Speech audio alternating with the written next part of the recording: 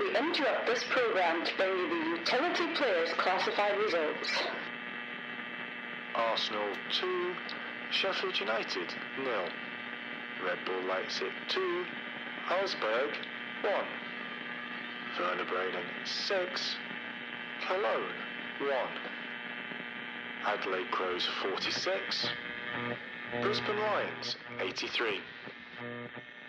Brisbane Broncos 12, Gold Coast Titans 30. Rory McIlroy 13 under, tied 11th.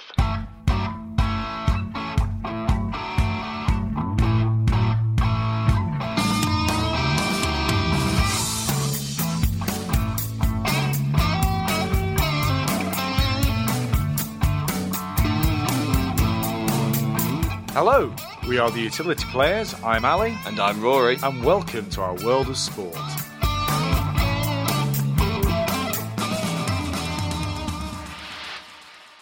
Hello, and thank you for joining us for episode 4 of the Utility Players. We have another fantastic show ahead of us.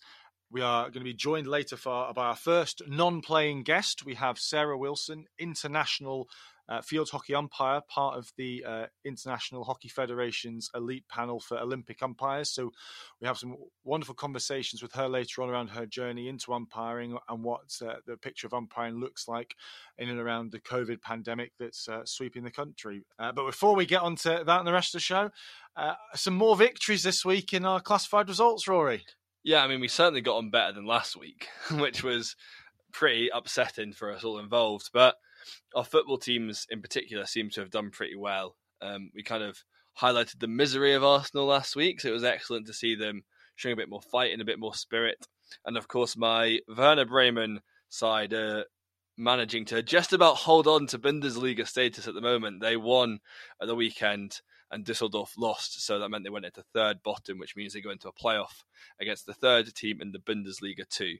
So we'll be bringing you news of that next week as we have it. I think it's safe to say when the Bundesliga returns and you stuck your allegiances to Werder Bremen, you were doing it with a little bit of trepidation, and so far so good. Yeah, maybe I'm their lucky charm. Well, maybe we should be asking them for some sort of recognition. That's a very good point. And how are you feeling ahead of the relegation or promotion battle coming up in the doubleheader? Well, so I mean, Heidenheim, who are playing, have never been in the Bundesliga. Now, I can't say that my German football knowledge is fantastic, but that fills me with hope that they're not the strongest Bundesliga 2 team, but I'm very much making assumptions here. So we'll see. And in terms of my German team, Tino Werner, who I've lost all respect for, now has decided to join Chelsea. Got two goals for them in his final match to get into the third position, so cementing their Champions League football next year. So it was so far so good for our German teams. Let's just hope Arsenal can continue their FA Cup form from the weekend and take it into the league. Yeah, and I think on that note, when we're looking overseas, we should maybe not be talking about Australian teams for a wee while, because neither of them seem to be doing very well, and that's going to be made even harder by the return of rugby in Australia this weekend. So maybe we shouldn't be looking at that at all either. Well, I'm glad you mentioned that, because we've got some more sports returning this week, which is really excellent news. As you mentioned, the Australian version of the Super Rugby kicks off this Friday. First game is Reds versus Waratahs at Suncorp Stadium. We've obviously had the New Zealand version of the Super Rugby being a huge success story so far. So it's great to see that rugby's picking up and we're getting more flavour of rugby across the world. Yeah, for sure. And I just hope for my own personal benefit that the Reds can be playing better at Suncorp than the Broncos are. And it'll also be great to see that the Western Force are rejoining the competition again. In 2017, you might know that they got removed because they reduced the number of Australian teams to make room for the Sunwolves from Japan to come in. So it'll be great to see them back competing with their Australian rivals. Yeah, it's really, for me, when I think about it, quite a sad state of affairs in Australian Rugby Union back in 2017, that when they, rightly so, recognised the steps that Japanese rugby's been making and the wonderful journey that's that sport's going on in that country. And they had to fit in a Japanese team. And obviously there's the three conferences with the New Zealand, South Africa and Australian conferences. And the fact that they went and took it from the Australian one, yes, geographically it might make the most sense, but also the level of talent of Australian rugby union is just dying, and I think it was a reflection of that. We're talking. I mean, you can't paint a picture of international rugby history and tell the story of rugby union without Australia. The two-time world champions. I think they're joint most appearances in a World Cup final with 4, which they share with England and New Zealand. But when you look at where sport is going in Australia, it's very much falling down the pecking order. You've obviously got Australian rules football, cricket, and I think the big one that is making real strides is soccer. Football is growing and growing there with the A-League and everything. And what's suffering is the rugby union. And to me, I don't really know why, but it's really sad to hear. That was certainly I spent a limited time living in Australia a few years ago, and I certainly got that feeling that kind of at grassroots level, rugby was nowhere near as kind of cared about or prioritised for as I thought it would. You kind of grow up in the UK as a rugby fan and you look at Australia and you think rugby must be massive. But actually when I was there, it very much felt that in comparison to a lot of other sports at kind of grassroots and school level, it was really not getting the kind of priority and the funding that you might thought. And the kind of other sports were really taking precedent ahead of it, kind of those sports you mentioned. And also I think the big one's rugby league, because rugby league is so massive in Australia kind of compared to anywhere else in the world that rivalry with rugby union, it's probably drawing more players to the league game than the union game. And then even sports like basketball, water polo, these sort of sports are really big in Australia as well. So kids have so many options of sports they can play, and actually sports that are often perceived to be safer. So I think at that young level and grassroots level, the kind of investment and the time being put into the rugby doesn't seem to be what you'd expect. And that safety element's massive. And over the last couple of years, the IRB, International Rugby Board, has been putting in a lot of time to make grassroots rugby as safe as possible and stop potentially scaring off some talented young players who have the safety concerns. The thing about Australia is it's so state-driven. From state to state, different sports are popular. And I think, from my knowledge, the one that really transcends that's cricket, because it's the summer sport compared to the winter sports like the two versions of rugby and AFL and soccer, who have to compete. They're all competing for the same market in the same season. It seems to be that out of all of them, rugby union is the most specific to various states. Certainly when I spent some time there, I was in South Australia, rugby union wasn't even talked about. It just didn't exist. I know up in Queensland, where you spent some time, it was very much rugby league territory. So it's only really a bit of Western Australia and New South Wales where is rugby union compared to where other sports go across all 7 states. Yeah. And that's I think where they're falling.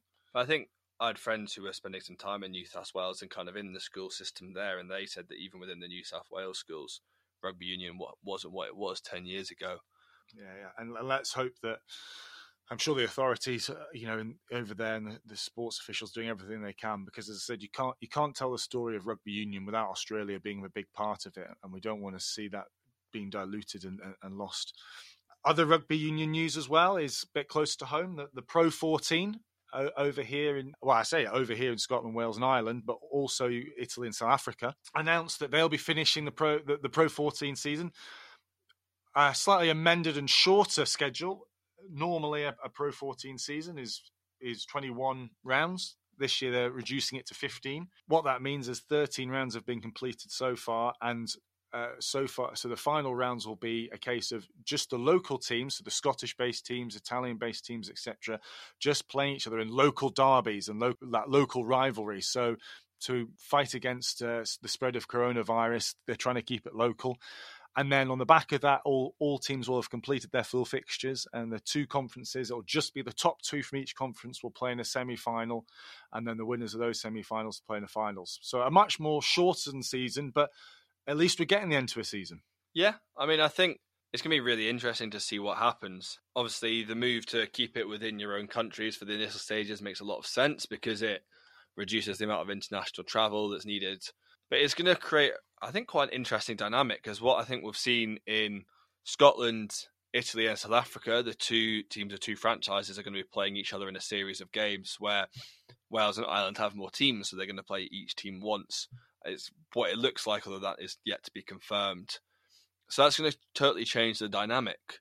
of how the kind of next few games are played, and you're going to have these like series of matches between two tides, which is a very different kind of format of playing a different team each week. It probably isn't desired if you had your way with everything, but given the circumstances, I think it's still excellent that the tournament's going to be finished, and it's going to make a great spectacle to see these kind of age-old rugby rivals coming against each other. And I think particularly here in Scotland, Edinburgh versus Glasgow is always hotly contested from all rugby fans in this country, so it's going to be great to see them play each other on so many occasions. What you said there really intrigues me.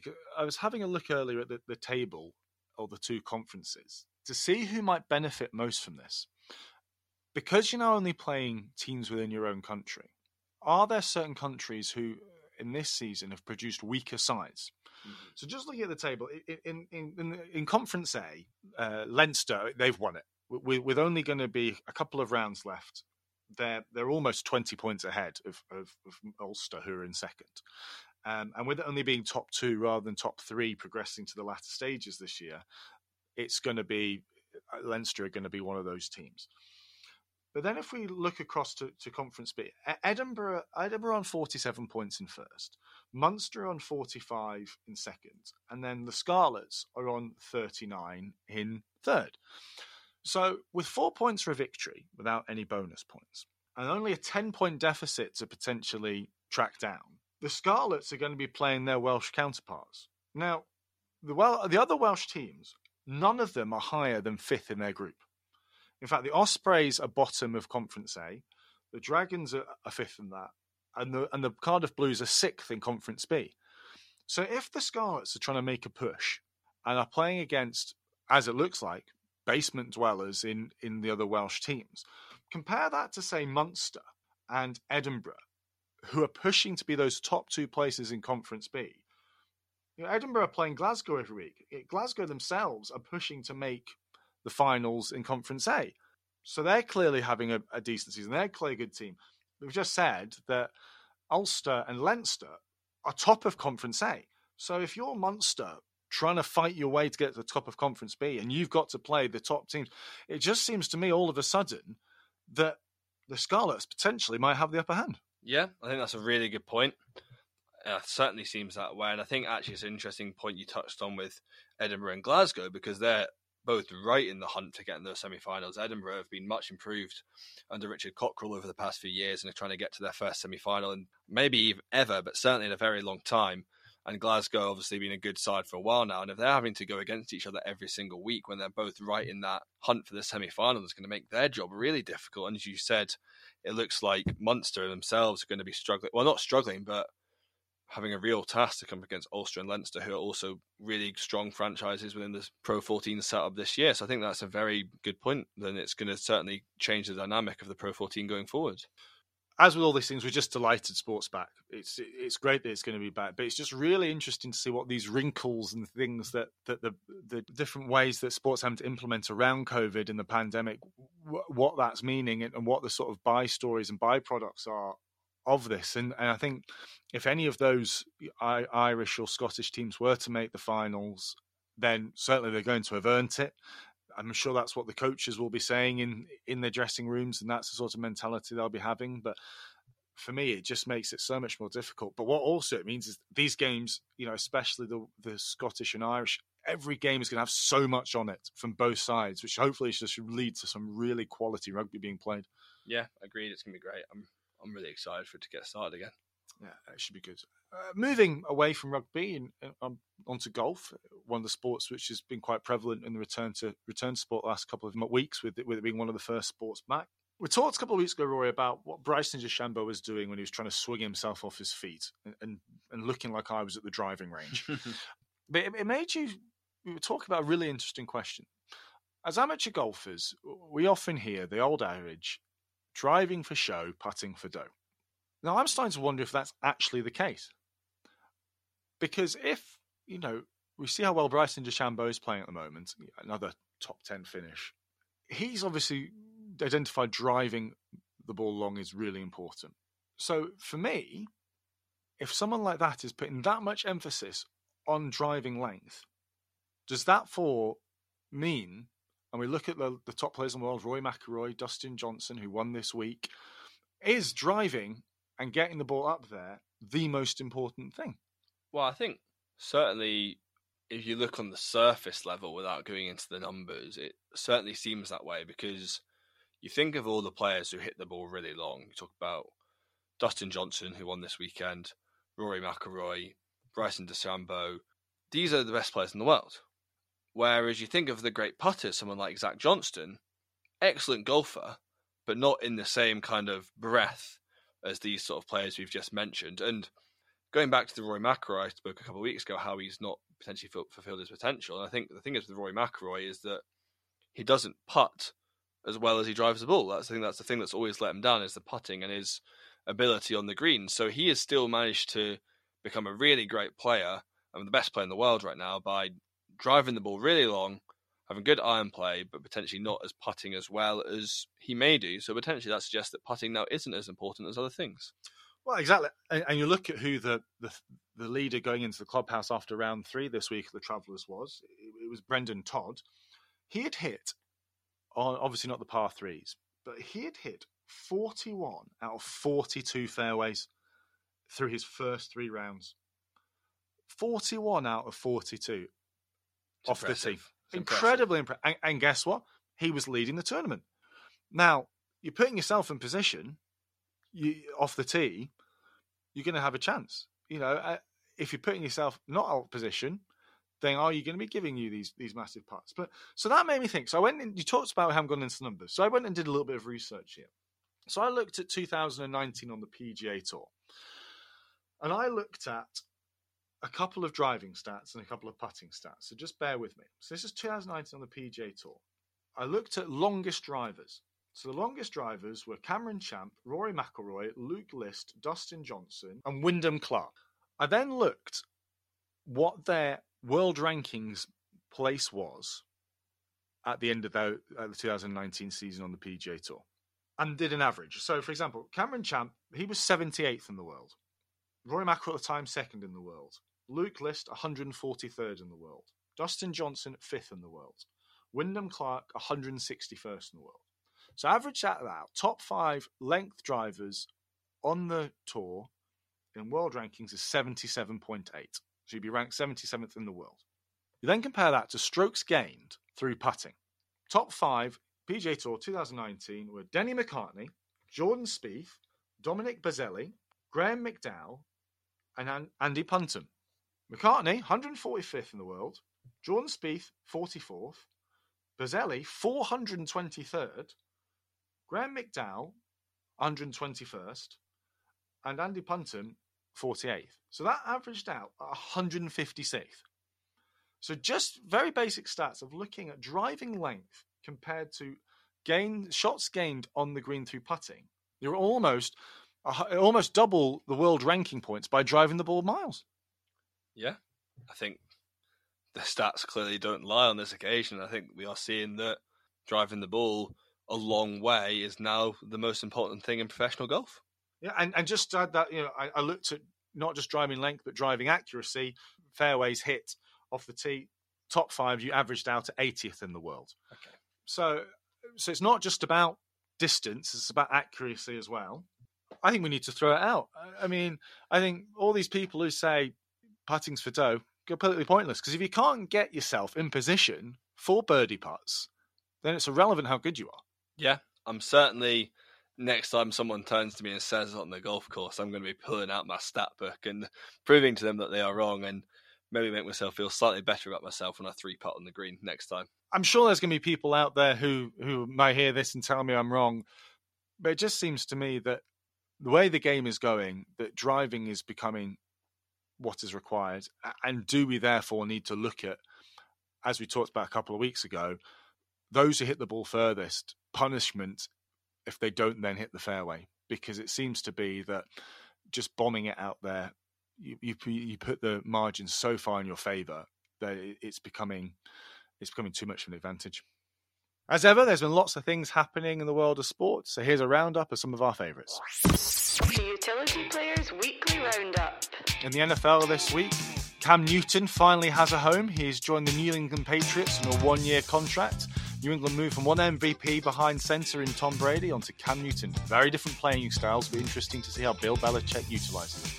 In tennis, there's going to be even more concern over the upcoming US Open as Novak Djokovic has tested positive for coronavirus, which you can only imagine will make more players nervous about them being involved in the tournament.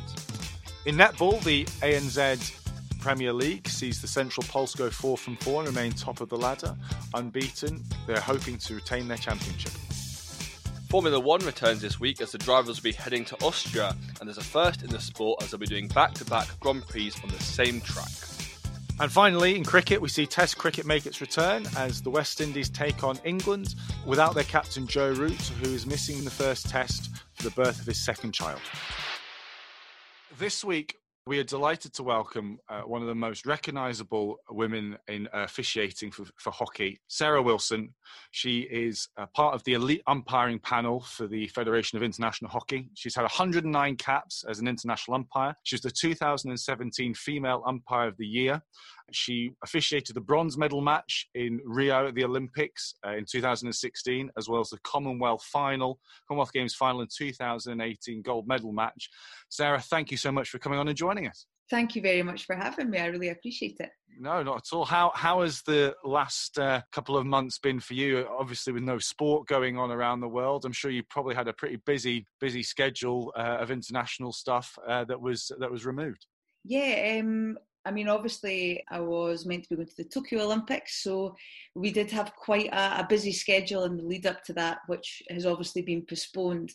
So it kind of left me with a lot of free time, which I'm not really used to. So that in itself was quite challenging, and not much sport on TV to watch either. But I kept busy at work.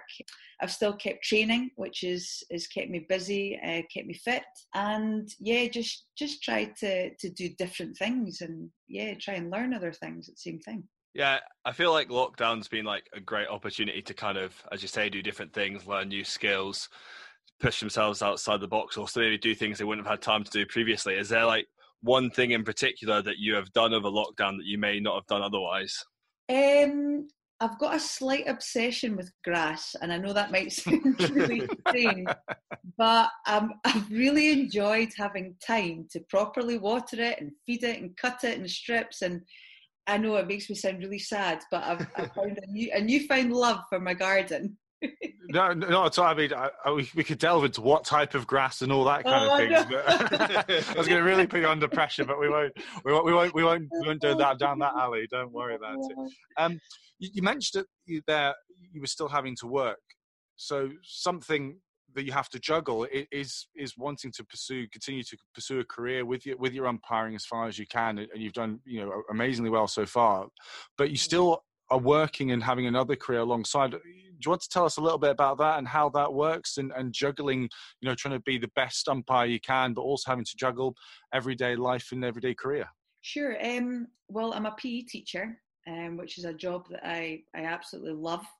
I'm really fortunate that the school that I work in is incredibly supportive, and I'm aware of that. There's not a lot of people that I officiate with that have the same understanding, work and bosses. So I'm really lucky that they do allow me time to travel, to go and do all these major tournaments. But then I'm back in the next day and straight back into working with Primary 1 and Primary 2, and I've maybe done a final the night before, which is quite surreal. I think it's time management. I train in the morning before work so that I then have my working day, and then I have time at night, whether that's going to work with clubs and do some practice matches. It just frees up a little bit more time for things like video analysis, sports psychology, that sort of thing. So I think training in the mornings works really well for me. And I've also got a fantastic network, within my family and friends who are so supportive and understanding. And, without them, I certainly couldn't do what I do, and certainly not to that level. You mentioned there that you have to do a lot of training and kind of keep up your training around your work commitments. And I was just wondering, kind of what is the training that is involved or is needed to be an umpire at such a high level? I think a lot of time we consider the training that the athletes have to go through, and we don't maybe consider the training that the umpires have to go through. And I was just wondering kind of what your training schedule is comprised of. Well, I think, I always bear in mind that a lot of the athletes that I'm umpiring are full-time athletes.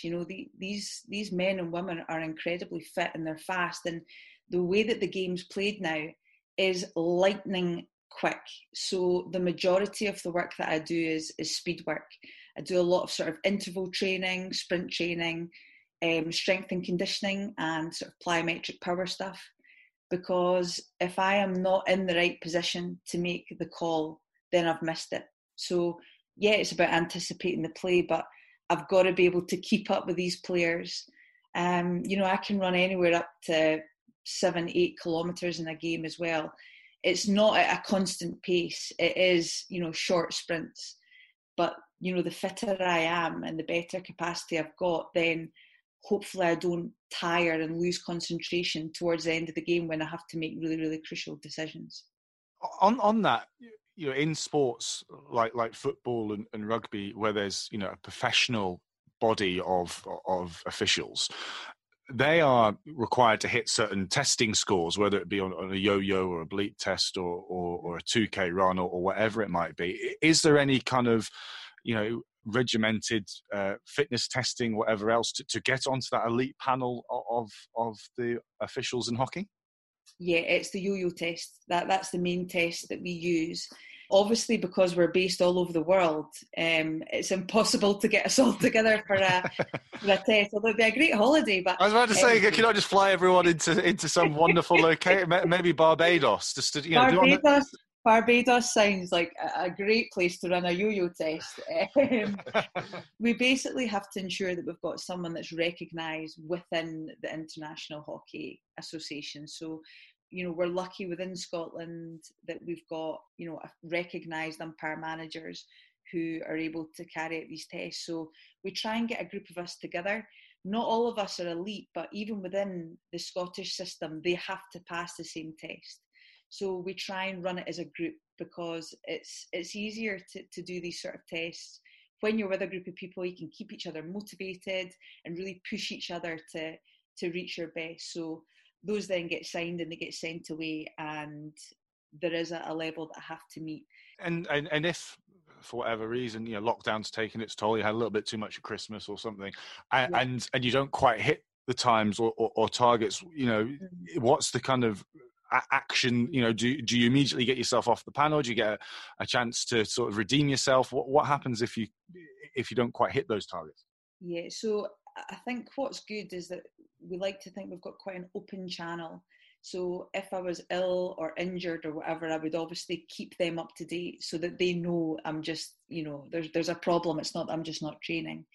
It certainly isn't the case that you'd just be chucked off a panel or you'd be told, right, that's it, you're suspended or anything like that. It's more a case of, okay, we've recognised that you're not quite where you need to be. What can we do to support you, or how can we get you there? I suppose it's a different story if you're showing a pattern of not making any improvement or a decline. I think that's where there's a more serious conversation. But fortunately for me, all has been plain sailing so far, and I hope to keep it that way for as long as I can. Yeah, if your boss is listening, well said, Sarah. Well I mean, one thing that stands out to me there is that it is, as you'd expect, an extremely serious business and run in a very kind of professional manner. But as hinted on before, you aren't professionals, you are balancing jobs alongside your umpiring career. Do you think there is room in the future for umpiring within hockey but to become professional at the top level and also at Scottish and more local level as well?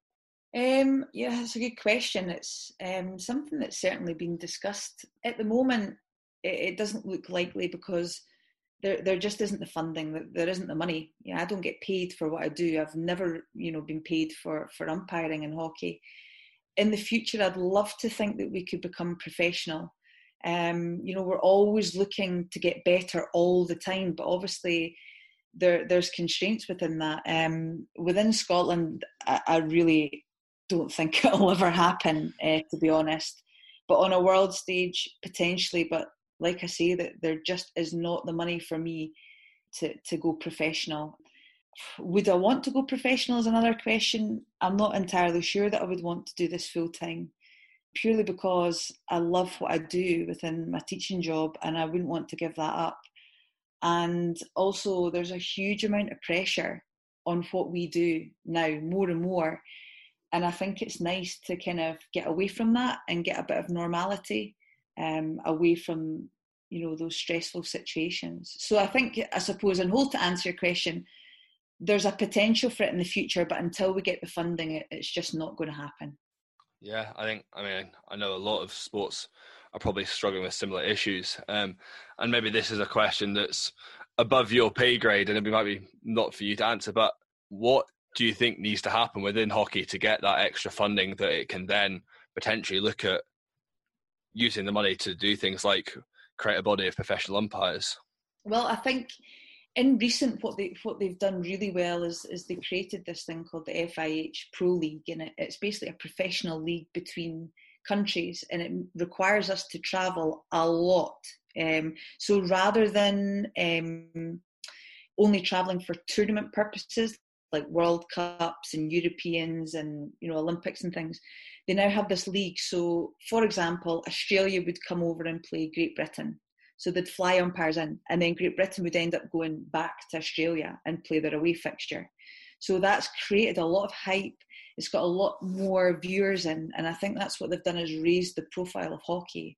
There's a lot more accessibility now to watch hockey than there ever has been before, and increase the popularity of it. So that's definitely the right way to go. It's better marketing and just basically promoting the sport. But we're kind of in the early stages of that now, so it's going to take a while. So I think, the more we can promote, then we can get bigger sponsors on board, which will obviously bring in more money. So it's kind of getting that ball rolling. Yeah, I'm glad you brought up the Pro Hockey League, because I was going to touch on that. Because obviously, I think here in the UK, BT Sport has started to cover more hockey, which is a great thing to see. Anyone who's listening to the show know I'm a massive fan of hockey. But what does that mean in terms of your time constraints, in terms of what you're doing? How much, what do you do when you're not doing these major tournaments? How much of your hockey umpiring is done just in the local leagues around Scotland, which, as you said, there's not a huge amount of money and not a huge amount of opportunity, especially compared to its English counterparts, which has a lot more investment. Do you find just having to travel to kind of get to a level of match where you're umpiring at the highest standard, or is it just a case of you stay locally? When you're not doing the international stuff, how far do you have to travel to do your umpiring? Yeah, that's a really good question, actually. When I look at it, I got to the Olympics in Rio, and I was umpiring Scottish hockey week in, week out. So it can't be that bad, I suppose. Yeah, the level of hockey isn't great, but I really had to find my feet with it. And I think that's where I learned my trade. And I also think it's really important that I keep umpiring these games, because I've got to put back into Scottish hockey, into Scottish sport. And that's really important. And, I can't forget where I've come from and what all these amazing people have done for me in my career. I think it's only right that I continue to umpire my best on a Saturday, on a Sunday, whether it's in Glasgow, Edinburgh, Dundee, whatever. I think, that really is important. With the Pro League, it does mean we're travelling all year round rather than just set times of the year. And it's a completely new format for us, because we don't fly out to a tournament that we've been preparing for weeks and weeks and weeks. Then we have all our meetings and our briefings, and then you've maybe got, a couple of practice games just to get yourself into it. And then the tournament goes, and you just go on and on and on through the tournament, and then that's you done. The Pro League, you'll fly in the day or the night before. You've only got a crew of 4 people. You then are on the pitch. You run, so I'll umpire the women's match. Let's say it's Holland-Belgium. And then I'll be on that pitch straight into the video box for the men's game after, to be the video umpire. Then we'll do the men's game, and then we fly out, and that's it. And it's in and out. There is no time to, take it easy and get yourself ready and get yourself into that frame. You're in, you perform, you're out. So I could only be away for 2 days. So that took a little bit of getting used to, because I had to change kind of my habits, my way of thinking, and that sort of thing. So that's really interesting, the kind of direction that it's going. And the expectations that's being put on everyone involved. One of the big things that changed people's expectation a number of years ago, like all sports, was the induction of using technology and using video. Any of the listeners who listened last week will know I had a bit of a rant about why football, the biggest sport in the world, is not looking at its sister sport in hockey to potentially see a system that works. How have you found in the last couple of years the implementation of the way that the hockey has brought in a referral system and the use of technology? Do you like it as an umpire? Do you think it's fit for purpose? Would you change anything about it? What's that been like from an officiating side? I absolutely love it. I think it's absolutely fantastic.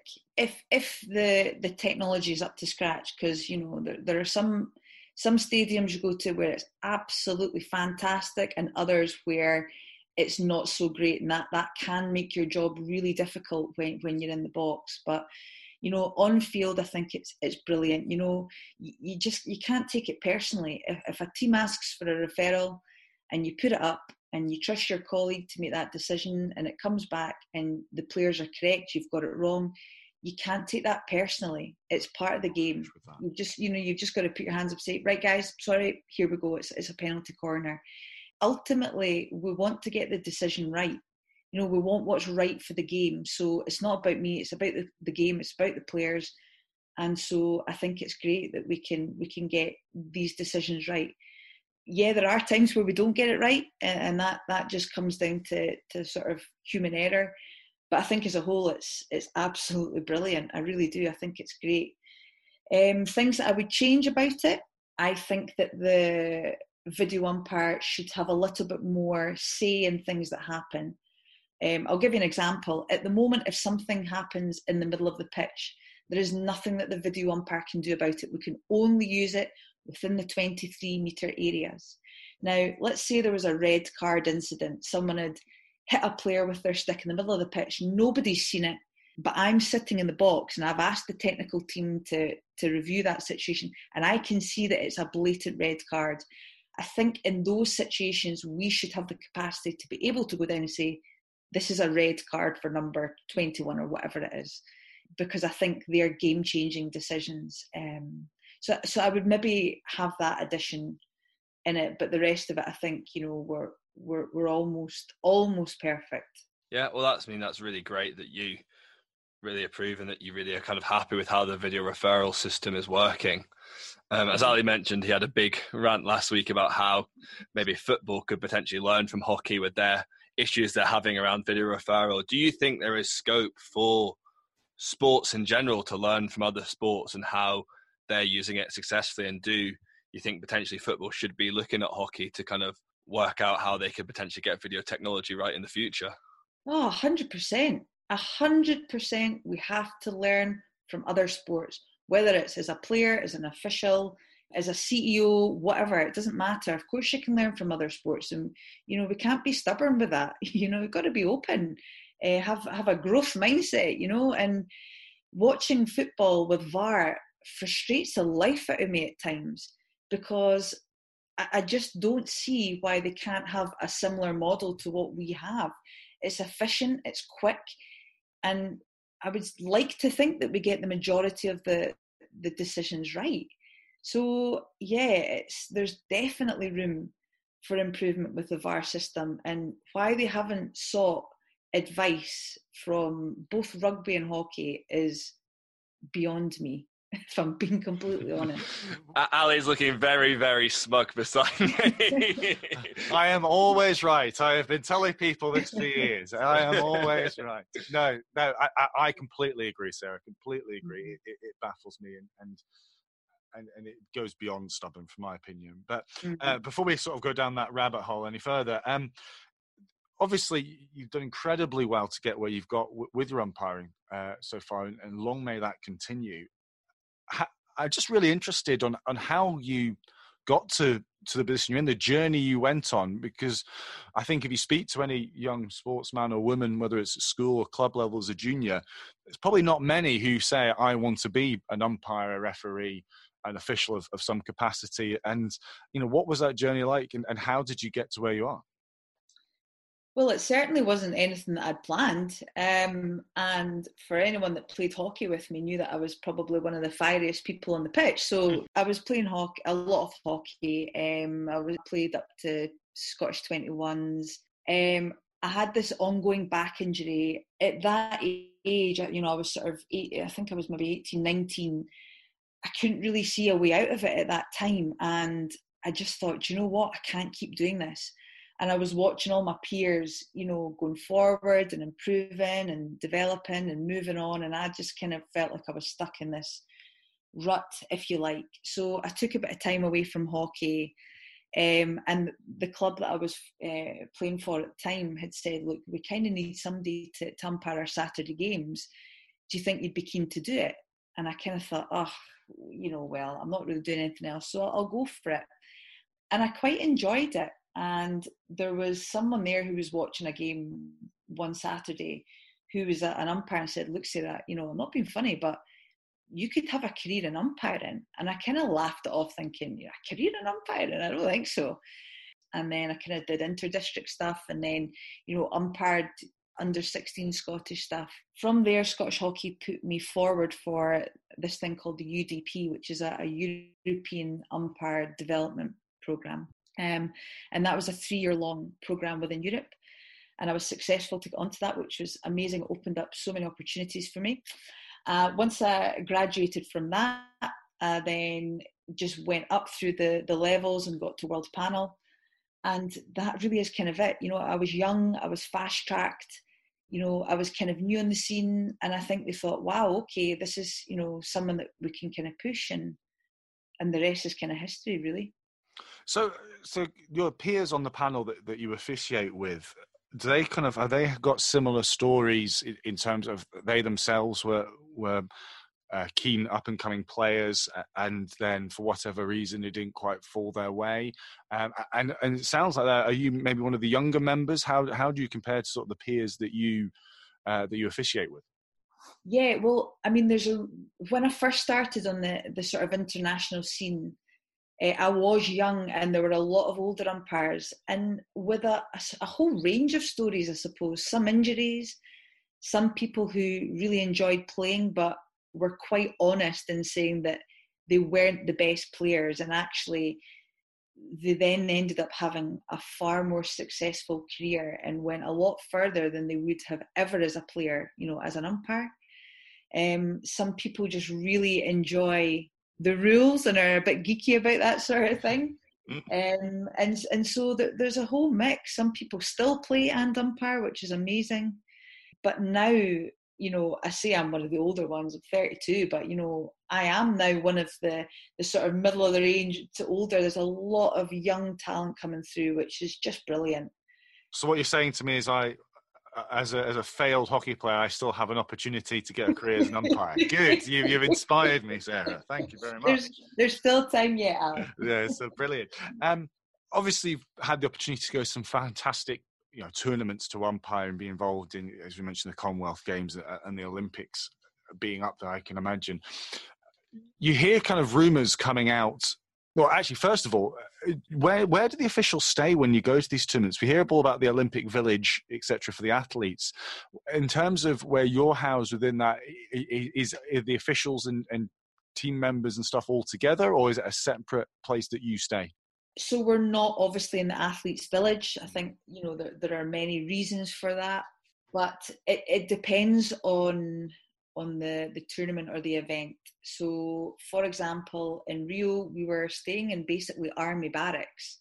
And I think the majority of officials were there, which was really cool because I was having breakfast with rugby sevens referees and, someone who I was speaking to who was then going on to do the javelin that day. And so that was really cool to kind of meet other people and, find out a little bit more about how they officiate in their sport.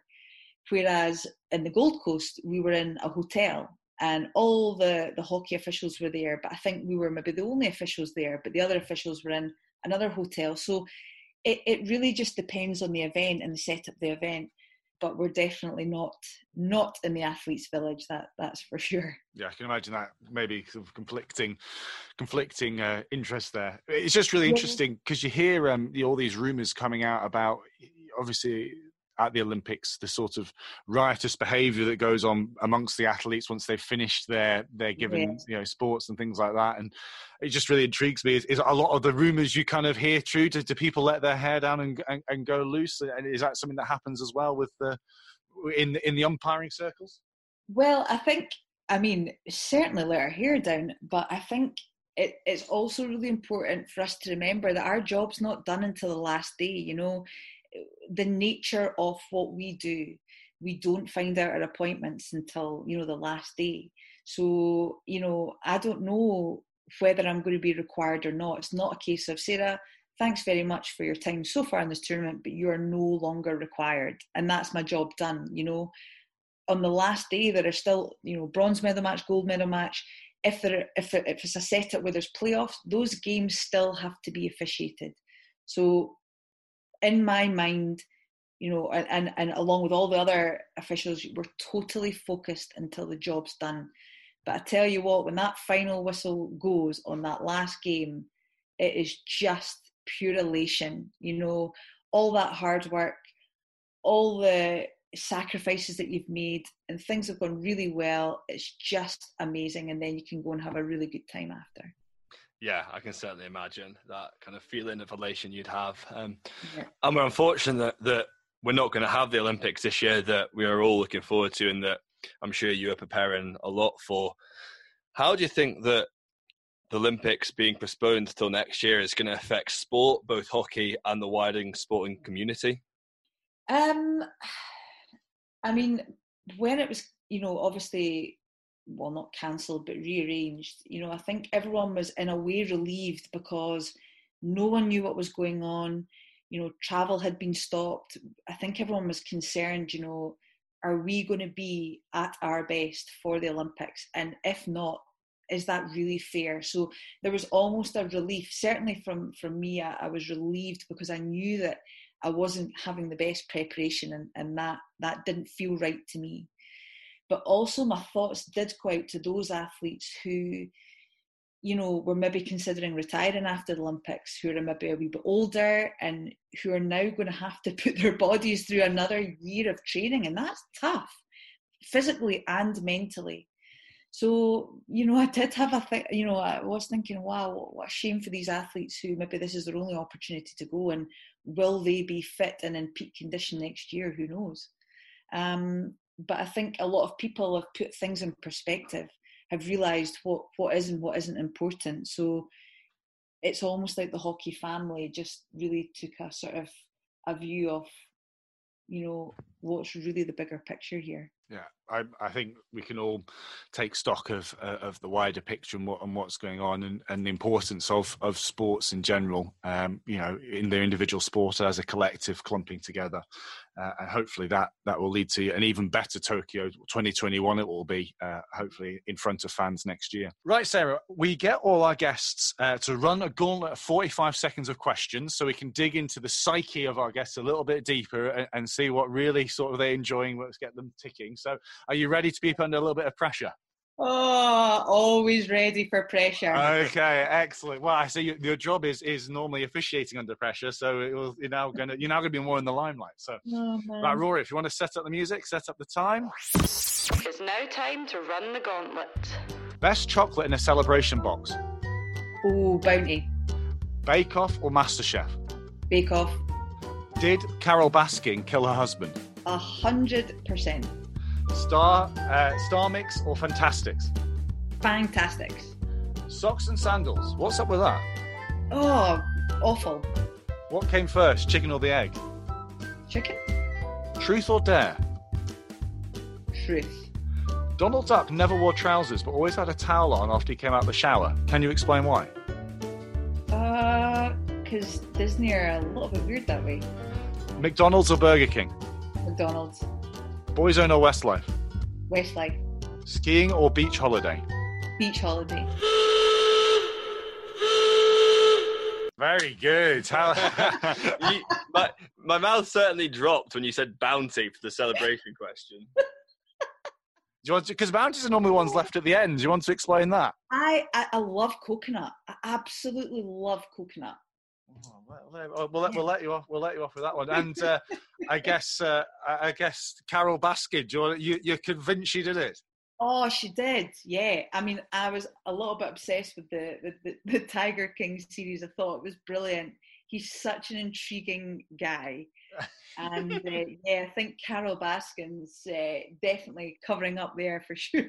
Oh, God. Okay. Sarah, thank you so much for your time. It's been wonderful to have you on. It's really fantastic insight. Often a lot of the time the officials only come into the limelight when potentially things haven't quite gone their way. So to be able to hear what it's about and your journey and your thoughts on it has been really interesting from our perspective. And thank you once again. Oh, guys, thanks so much for having me. I've really enjoyed it. It's been a great sharing my story with you. Brilliant. Thanks, Sarah. Guys. Wow, Rory, really, really interesting stuff. I actually haven't had much opportunity to have exposure to hear from officials before and some of the things they have to go through. And some of the stuff that Sarah was talking about there was really powerful. Yeah, I couldn't believe she'd never been paid for umpiring before. That blows my mind, that to have reached that level in officiating and to have never been paid, I just think is nuts. And in my opinion, shows that something needs to change in lower level or less kind of mainstream sports. I know, to have not been paid anything and do it for the love of the game. I mean, each week we talk about sacrifices that these people are making, and there's none more than that. And it's lucky she's got such an understanding employer who allows her to do that. The game's not going to run and continue to grow without a professional body of officials looking after it. Right, time for our top threes this week. I'm going to make it. I'm going to claim that I make it all 1-1 overall. I won on Twitter. I said we drew on Instagram, so I'm going to take the win. So that's 1-1 in the standings. Okay, yeah, I will give you that. It was close this week, very close. It was very close. Thank you for all those who engaged. So the third round of our top threes takes us to a slightly different route, but the biggest or most fairy tale story. The most fairy tale story that we have witnessed and we have watched and we have thought just been blown away by the unlikelihood of it happening. What I will say is that Leicester winning the Premier League, we decided was not going to be allowed to be entered because we'd have both said it. So to take that out and provide some slightly different thoughts, the Leicester winning the Premier League was removed from being selected. Yeah, I think this is finally the point where we are going to acknowledge that Liverpool won the league. We've been trying our best not to mention it because it hurts us both greatly that Liverpool are now Premier League champions. But given that a lot of people in Merseyside this weekend will believe their season was a fairy tale season, that we thought we should honour that in some capacity by having our best sporting fairy tales as the top three. Exactly. And well done to Liverpool. I think it's safe to say the job that Jurgen Klopp has done there is remarkable. For sure. So, shall I go first, as you went first last week? Okay, that's fine. There's a bit of a common theme. If you go first here, you seem to win. So we'll let you go first, and we'll see if the listeners can help me buck the trend. Again, last minute deciding my order. In third place, I'm going to do Shane Lowry's 2019 Open Championship win. So last year, the Open Championship returned to Royal Portrush for the first time in years and years. I don't have the amount of years on top of my head, but in over 50 years. And it was the first time it had been played on Ireland and away from mainland Britain in that period of time. And anyone who watched the Open last year and saw the way Shane Lowry kind of rose to the top in the early rounds and then carried himself all the way through the weekend with the kind of Irish support on his back, Shane Lowry being an Irish golfer who has never achieved great things in the game of the golf, but has been a good professional for a long time. And kind of him have that moment in Ireland, on home soil, on that weekend, and how the crowd just cheered him the whole way through that final round on Sunday was just one of them, like, really kind of touching, sporting, fairy tale moments that seems like what was meant to be, to have an Irish winner on Irish soil. And people would have said, well, Rory McIlroy was the kind of real fairy tale that weekend, but I almost thought it was something nice about having Shane Lowry, who was maybe the more under the radar, less recognised Irish golfer, kind of rise to prominence in Ireland. So I think for me that's a great way to start the top three.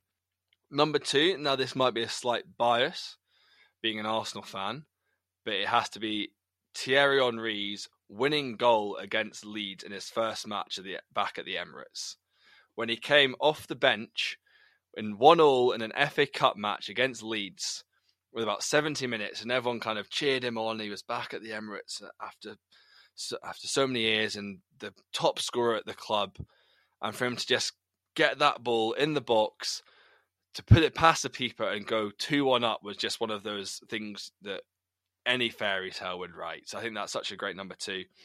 And number 1 is an interesting one for me because it comes from a sport I've never been that engaged with. I've never been that engaged with tennis.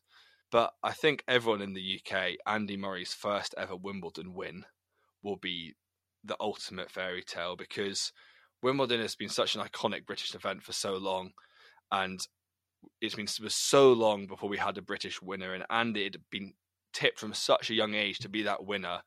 And having had the year before where he'd lost the final and he'd broken down in tears in interviews, and then for him to come back and win the final the year later, it's one of those moments where you go, I know where I was when Andy Murray won Wimbledon for the first time. I mean, I was personally playing cricket in Glasgow, and you knew the moment he had won because all the flats from all around the ground were going absolutely wild. We weren't watching the game, but we all knew that was the moment that Andy Murray won. And I just think, having been predicted to be the first British winner of Wimbledon all through his career, for the moment that he finally did it was just such an amazing fairy tale moment in sport. Very good. I like it. I can see where you're coming from. Some really, really good ones there. I've gone down a slightly different route, where I've gone for ones that not necessarily aren't my fairy tale ones, but I've sort of stuck with, I can see the fairy tale story element in them. First one is also tennis. It's 2001. Wimbledon was won by Goran Ivanisevic, only player to have won Wimbledon as a wild card entry. Now, Goran had been to the final 3 times before, in 92, 94 and 98. So this was a 4th attempt. So for almost a decade, he'd been getting to the final as a seeded player or a ranked player and unable to get over the line. And he'd had a couple of down years. And to come back 3 years after his last final, only because he was given a wild card, and to win the thing, just blows my mind. When you talk about thinking you've had your chances and you've missed the time's gone, and to come back and do it when no one was expecting it, when it was against all odds, every game he was written off, but made it to the final and won. And that just, the way he broke down afterwards just always sticks with me. Number 2, I would say one fairy tale that's overlooked because it completely stopped another fairy tale.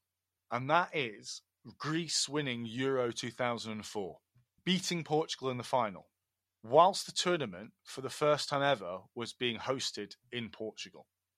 And on the way to that, they beat Portugal in the group stages. They drew with Spain to get out of the group. They beat France, who are the holders, and then beat Portugal, the hosts, again in the final.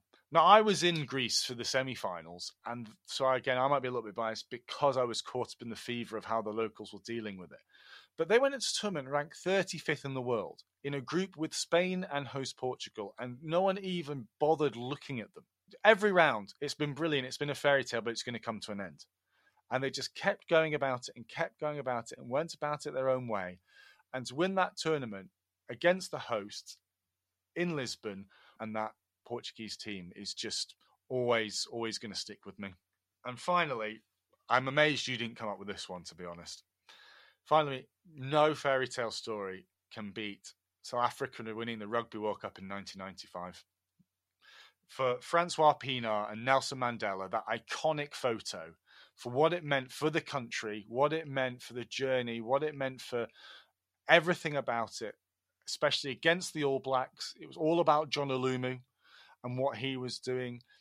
If anyone's seen the film Invictus, you'll have had an understanding. I was very young at the time, so didn't really understand the power of it. But looking back now and speaking to people, it was just written in the stars.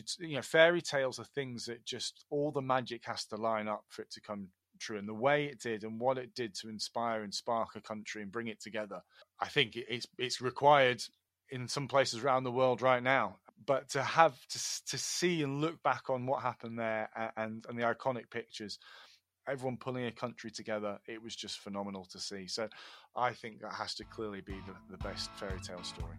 Right, okay, thanks very much once again for joining us. It's been another fantastic week of sports with lots of ups and downs, and we look forward to talking about another week of sport next week with you. See you next Wednesday, and stay safe.